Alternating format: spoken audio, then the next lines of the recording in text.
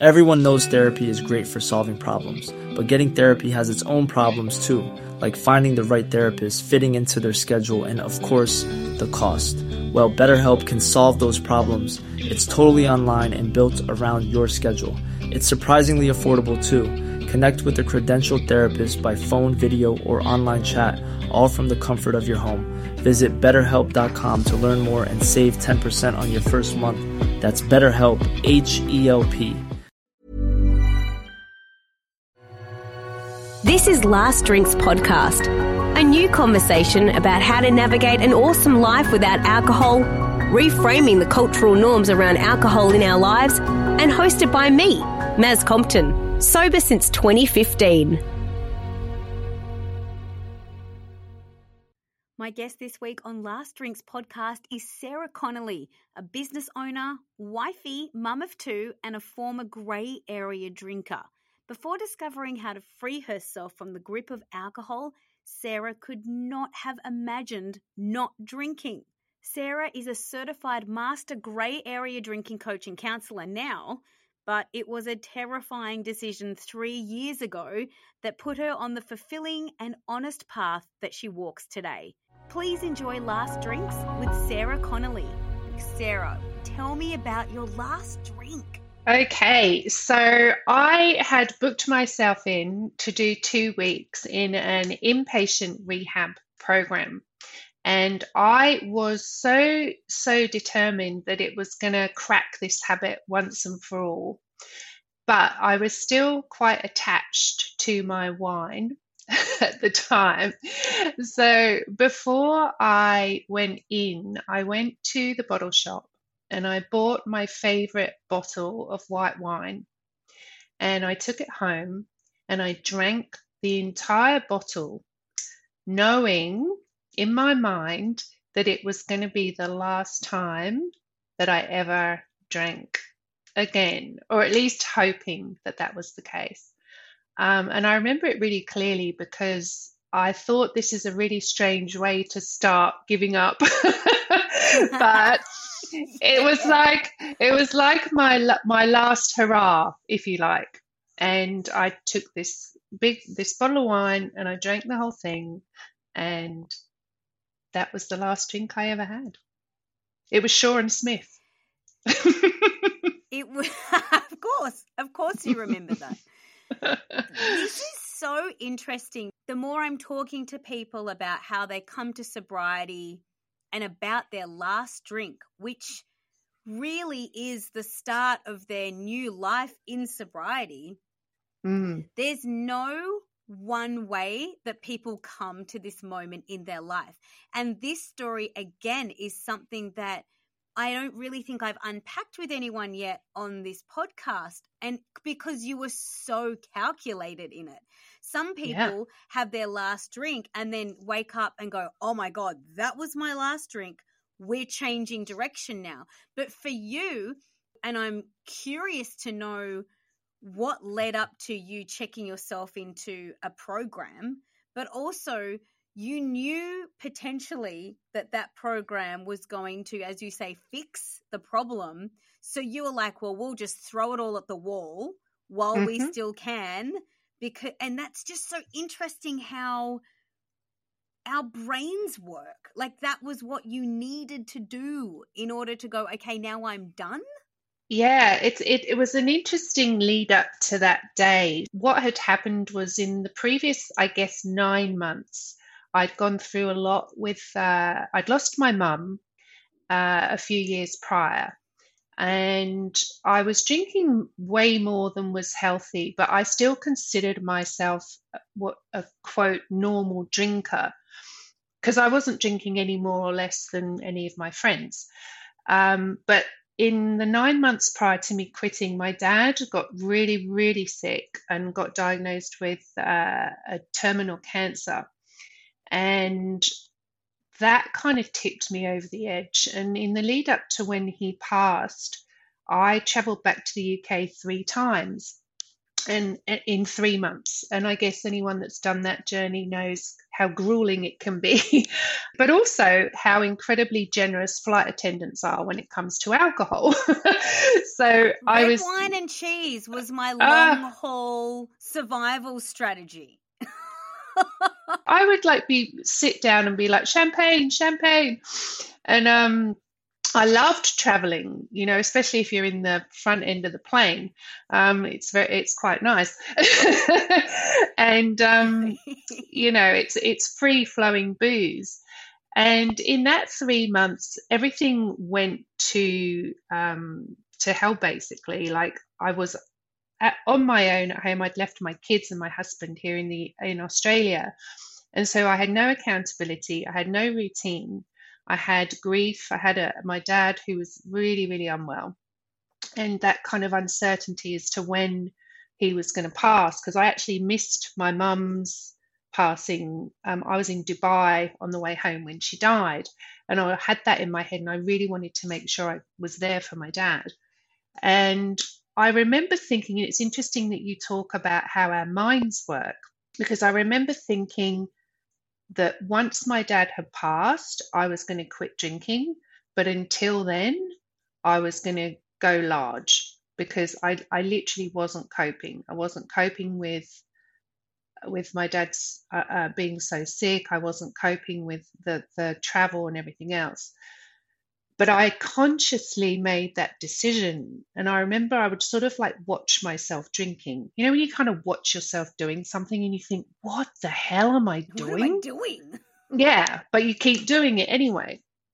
And then my dad passed, and I was sitting with him in his last moments, and I kind of decided 100% that enough was enough. Drinking was keeping me small. It was making me depressed and anxious. It was stopping me from being the mum I wanted to be. And it was really hindering, I believe, my potential as a human being. And, when you see somebody that you love pass, you realize how short life is and how precious it is. And that actually it is going to end one day. And that, it really kind of hit home. So when I got back to Australia, I went to see my GP. I told her that I had a drinking problem for me. And she actually said there's this 2-week program. And I am a bit of an all or nothing kind of person. And so I thought this could be good for me, even just to have some time away, to be honest, some time out from being a mum and everything else.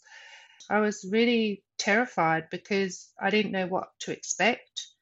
I went in and I was like searched, and it was really intense. But I didn't have detox symptoms. I wasn't that heavy a drinker to be really sick when I stopped drinking, which some people are. And I did 2 weeks, and I saw a lot of people in there who were in their 4th or 5th time. I saw people in there who were seriously, in the throes of addiction. And it was enough, along with the work that I did in there, to end it for me. The tricky thing with alcohol that I found and I believe you use the term like gray area drinking, which is, I think that really resonates with a lot of people, where they're like, well, I'm not in the throes of addiction, but I'm also not drinking. And so what does that mean? Like, where does that place me on the scale? So this gray area drinking is so sneaky. I didn't think that I had an issue because I was just doing what everyone else was doing. Yeah. But it wasn't working for me. And so I was doing the behavior. I was like, well, we're all at the pub, and I'm like, well, at least I'm not getting in my car and driving home drunk. Like, that would be irresponsible. And we have all of these little markers of what makes it acceptable and what makes it okay and what keeps us in that space. And it's not until you completely remove yourself from alcohol completely, whether it's a 2-week inpatient program, 1 month off, or just a weekend at home with no booze, that you then start to go, oh, well, this isn't working for me. And even though I function okay, maybe I'm not functioning at my best. even though I'm not being a negligent parent, I'm not showing up for my kids the way that I want to show up for my kids because this hangover is always there. And I find it really interesting and I just recently lost my dad. So I completely get how that just rocks. Dads and daughters, man, it's complex. Yeah, like totally. Dads and daughters are complicated. But I get how even though my dad and I had this like intensely, beautifully complex relationship, I was there with him, you know, to the end of his life. So for you, what was it about your dad passing away that was going to be your catalyst? My dad was a heavy drinker for most of his life, and towards the end, with all the medication that he was on, he couldn't drink, but he still tried. Bless him. But he was an incredibly intelligent man who didn't live out his full potential. And I guess in the last few weeks that I spent with him, he expressed a lot of regret, and there was this sort of sense that he hadn't lived his life as fully as perhaps he would have liked. And that really hit me hard because I knew I was doing the same thing. And I knew deep down that there were things I wanted to do in life that I was terrified of. I knew that I could be better as a parent, as a wife, as a friend. I knew that I had so much more in me, and I'd been holding myself back with this substance. You know, every time I would set a goal or I had something I wanted to do, it just seemed to get constantly put off. Because I'd have a big weekend and then I'd wake up on the Monday and be like, oh, next week. So although I guess I had achieved a lot in my life despite the alcohol, I knew that there was so much more, and I didn't want to lie on my deathbed with my sons there saying, I wish I'd been better. That was it. And in a way, oh God, I'm getting emotional. Well, it's recent for you. Oh, I'm so sorry. It is. It's so raw. But you know what? Like in a way, your dad's left a beautiful legacy in you because you looked at the way he went and you went, I don't want to do that. And instead of sitting in the trauma of that, of like, why didn't my dad make better choices and why didn't he show up for me? You've taken the power back and gone, I'm changing it then. So I'm going to rewrite my story. I'm going to change the family tree. And that's his legacy. And so that is not a waste. You know, I think when I hear stories about people when they do get to the end of their life, and my dad did it too, where there were all these things that he was sort of like, oh, I wish I had of, and oh, I should have this, and oh, I'm so sorry. And I'm like, okay, well, I'm going to harness this energy here and make sure I don't do this to my kids, and I don't sit here with a ton of regrets and apologies at the end of it all. And I feel like my dad's life was cut off short, but it's still, you don't know how long you've got. And so like just such, and I think that's why I'm so emotional, because I'm like, even though there's a bit of a tragedy here, Sarah, there's also this amazing legacy that was born out of that relationship and his relationship with alcohol and what you saw play out. It makes so much sense when you've seen somebody crumble firsthand at you know, how just horrifying this drug is and how it can just get a hold of someone and not let up. So I'm happy for all of the feelings to come out, because I'm feeling all of my feelings and I'm still grieving, and I'm grieving sober. I've been sober for 7.5 years, but this really is a season for me that I haven't thought about drinking, but it has been very hard to process and to sit with all of the feelings that come up when a parent dies and you're faced with the childhood trauma that you haven't really dealt with. So I get it on such a huge level. Thank you so much for saying what you just said. That means a great deal to me. So I really appreciate it.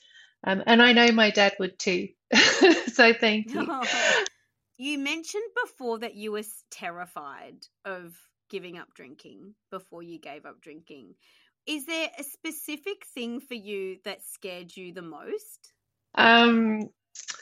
The terror was I didn't know who I was without alcohol. I didn't really know myself that well.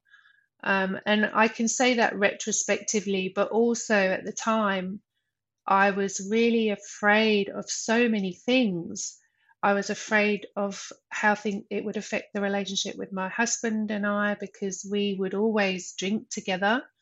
I was afraid of how it would affect my friendships because all my friends were drinkers. And also, Maz, I was afraid of not having an excuse to be my best self.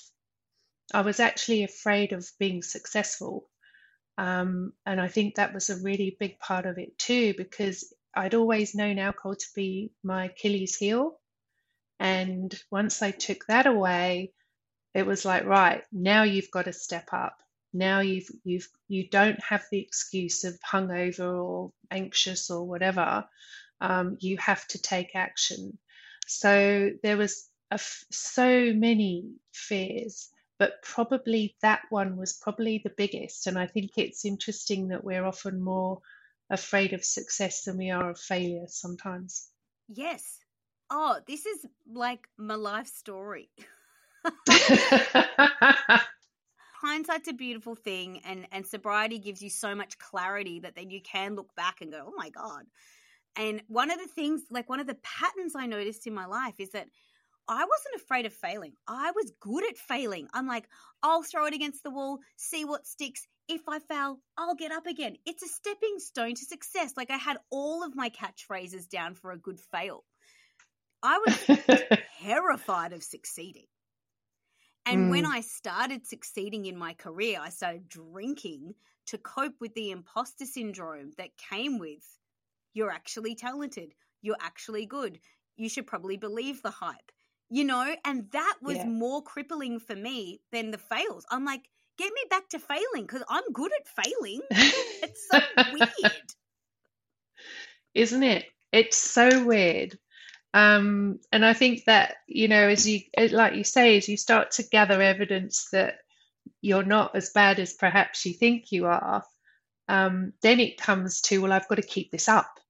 I've got to keep going. I've got to keep it up. And that's another part of growing, I guess, and succeeding.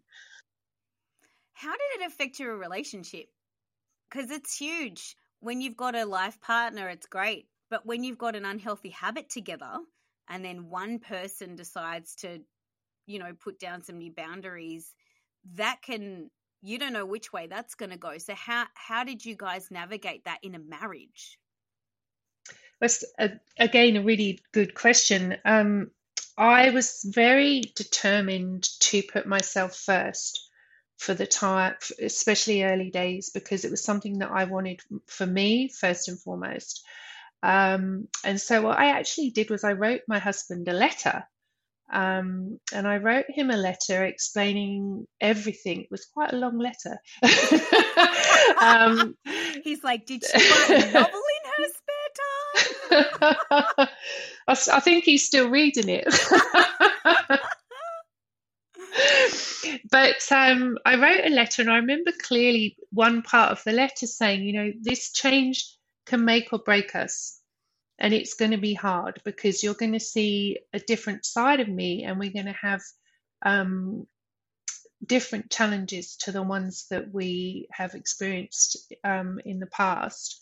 But I did stress in this letter that this was my number one thing for that point in time, that it would come first above all, and that he could choose to come with me on that journey or not.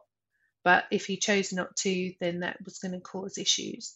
And that probably sounds quite extreme. It wasn't that harsh, but I knew deeply that in order for my relationship to survive, I had to be honest and I had to put my sobriety first. And I'm very lucky that I remember he sent me an email or something. It was an email or a text just saying, I'm in. And it was so beautiful. And we've obviously had our ups and downs like any marriage, but he still drinks, but he has never had the issue that I did. He can have a glass of red wine and leave half of it. It's just not in his biochemical makeup to overdrink, whereas I have a very different makeup and different approach, different response to alcohol.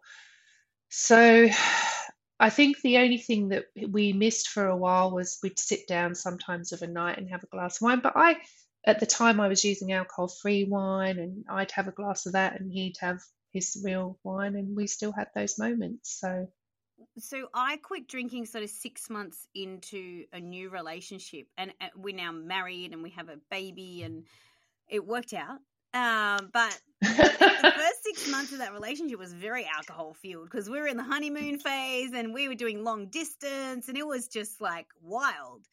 And I remember making the decision that I was going to stop drinking, and I called Glenn, and he was living in Sydney and I was living in Melbourne, and I was like, hi. So here's a bit of a bombshell, but I think I'm an alcoholic and I really think I need to go and get some help. So I know we've only been dating for a few months, but like, are you kind of okay with this? He was wow. amazing. He was like, he's like, whoa. He's like, I would have had no idea. And I'm like, yeah, I'm really good at hiding it. And him and my mum were the two people that I told that I was like, I have a problem. I'm going to do something about it, and it's going to be a couple of incremental stages. And then on the 1st of January 2015, I'm going to not drink for a whole month and see how I go. And I haven't had a drink since. But telling him was so scary because I was like, I think I'm falling in love with this person, and I have like a secret person that he doesn't know about yet. And so I have to put it all on the table. And if he rejects me over this is going to suck. But that was worth the risk in a way, because I was like, I can't be in relationship with this guy and keep behaving this way. Like, because this is just going to be just insane. This is not going to end well for anyone. So I was like, I'm just going to have to be honest. And if he walks away, then I have to accept that because I can't control his response. I can only control me and my behavior, and I need to get it in check. So I should have written him a letter. No, I think your approach was fabulous. It was very brave. Well, I think because it was like this revelation. I was like, oh my God, I've got a drinking problem and I want to sort it out, and I need to sort it out. And I was literally falling in love with this guy, and I'm like, I just have to freaking rip that Band-Aid off and tell him. If I can't tell him and he's going to be my life person, then I'm stuffed. Like I can't tell anyone. Yeah. So it's so scary. But, and this is for anyone listening that finds themselves in this predicament, which is very common. You get into a relationship, you have like you said, your biochemical makeup is different to your husband's. So you can't moderate and he can. So how do you, figure that out? But you have to be honest with yourself, and you have to put your sobriety first. And if that person comes along for the ride, that's awesome. And if they don't, you can't control it. And that's just one of those things in life where we have to stop trying to control the things we can't control, which is other people. And that's why I think it's so important to hear how you navigated that, how your husband responded, and what a great response. I'm in. That would have been the most relieving text message for you to receive, surely. Yeah, it was so wonderful. But I also think at the same time, like you say, I tried not to be too attached to it because I couldn't control his response. But ultimately, I wouldn't have married a man that said any different, I don't think. At the end of the day, you've got to be surrounded by people that support you and love you, um, and that understand that for a time you're going to need to be a little bit self centered because it is a recovery process. And if you're not surrounded by people who support you, it makes it so much harder. But I do think what you demonstrated with Glenn, that honesty, that brutal honesty really does set you free, because once it's out there, there's no going back, and you're telling someone that you love who you really are. And they need to know it all, the good, the Yeah. bad, the ugly. So, yeah, that was very brave. And it paid off. This is my little life hack for anyone who is on the receiving end of somebody telling them that they're going to be sober. The person talking to you is about to become the best version of themselves. So stick around for the journey, because and you don't know it when you take your last drink, you don't understand how amazing your life is going to get, because you've never put yourself in that position before. But 10 out of 10 times, the conversations that I have about sobriety is once people go on that journey, it is like these compounded benefits year on year, and you become better, healthier, you become more productive, you make better choices, like everything about you improves. Not dramatically overnight, but one little thing at a time, constantly. And it's the compounded benefit. So if someone ever says to you, I'm going sober, stick around, because that person's about to become awesome. Yeah, I love that.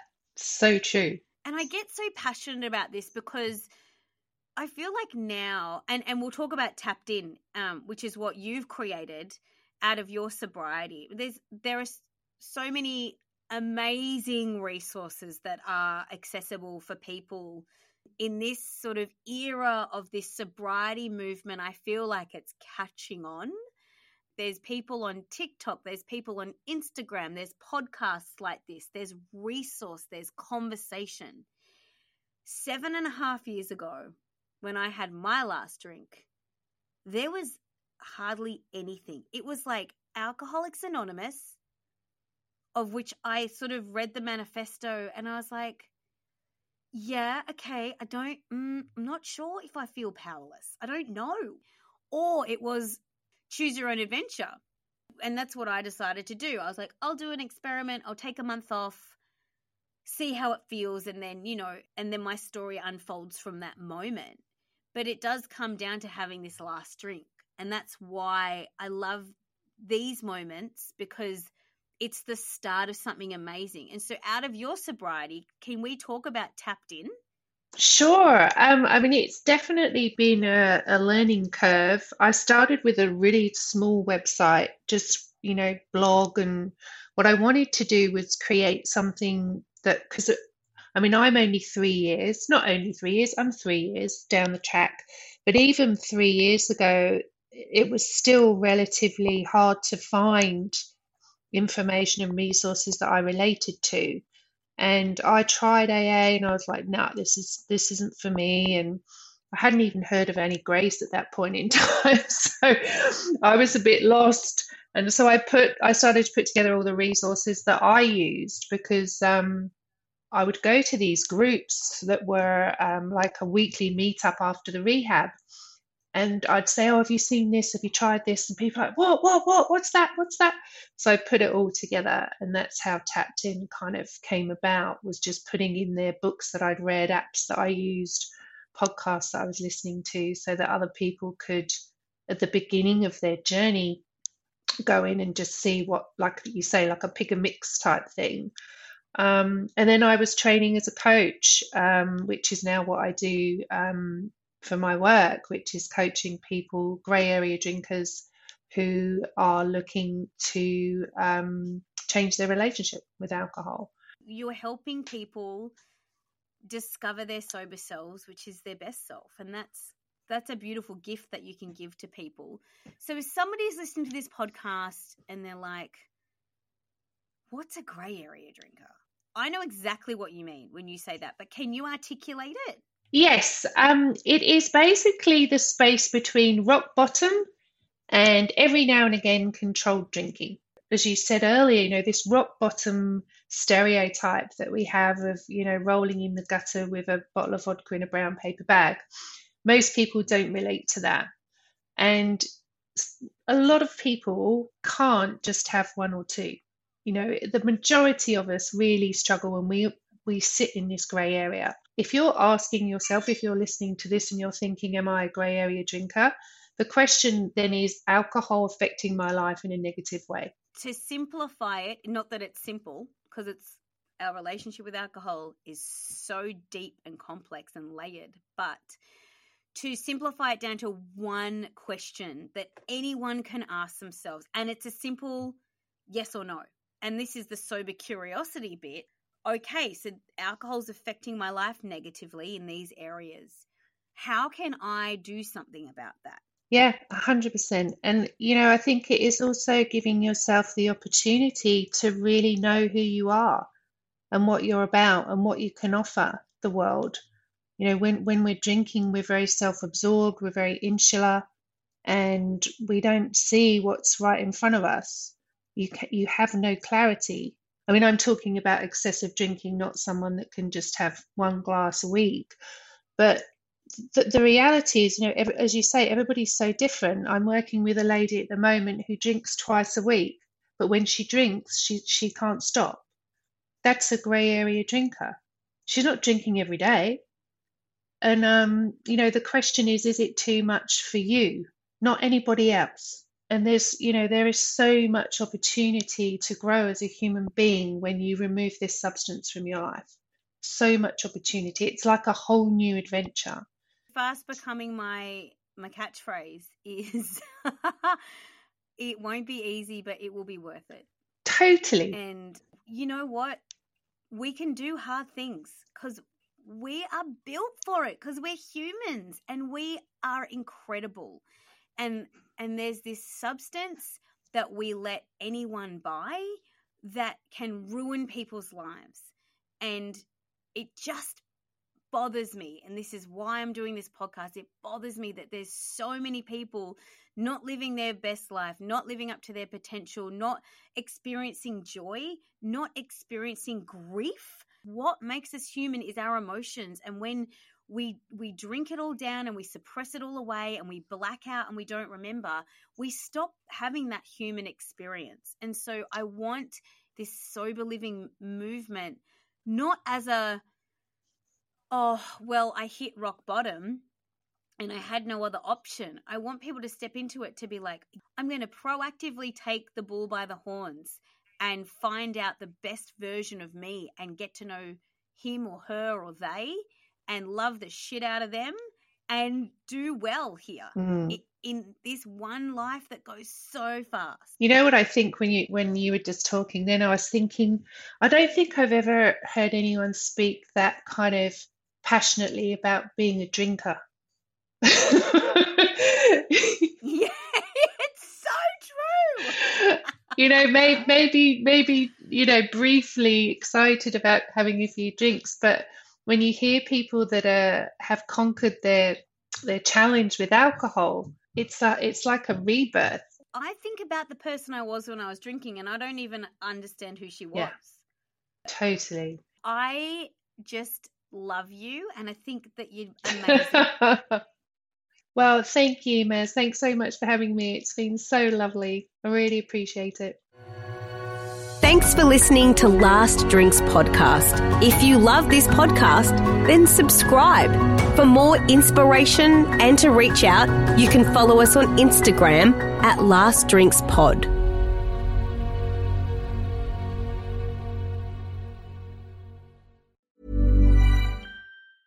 Hey, it's Paige DeSorbo from Giggly Squad. High quality fashion without the price tag. Say hello to Quince.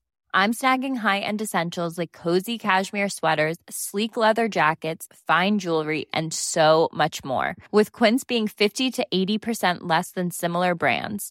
And they partner with factories that prioritize safe, ethical, and responsible manufacturing. I love that. Luxury quality within reach. Go to quince.com/style to get free shipping and 365-day returns on your next order. Quince.com/style.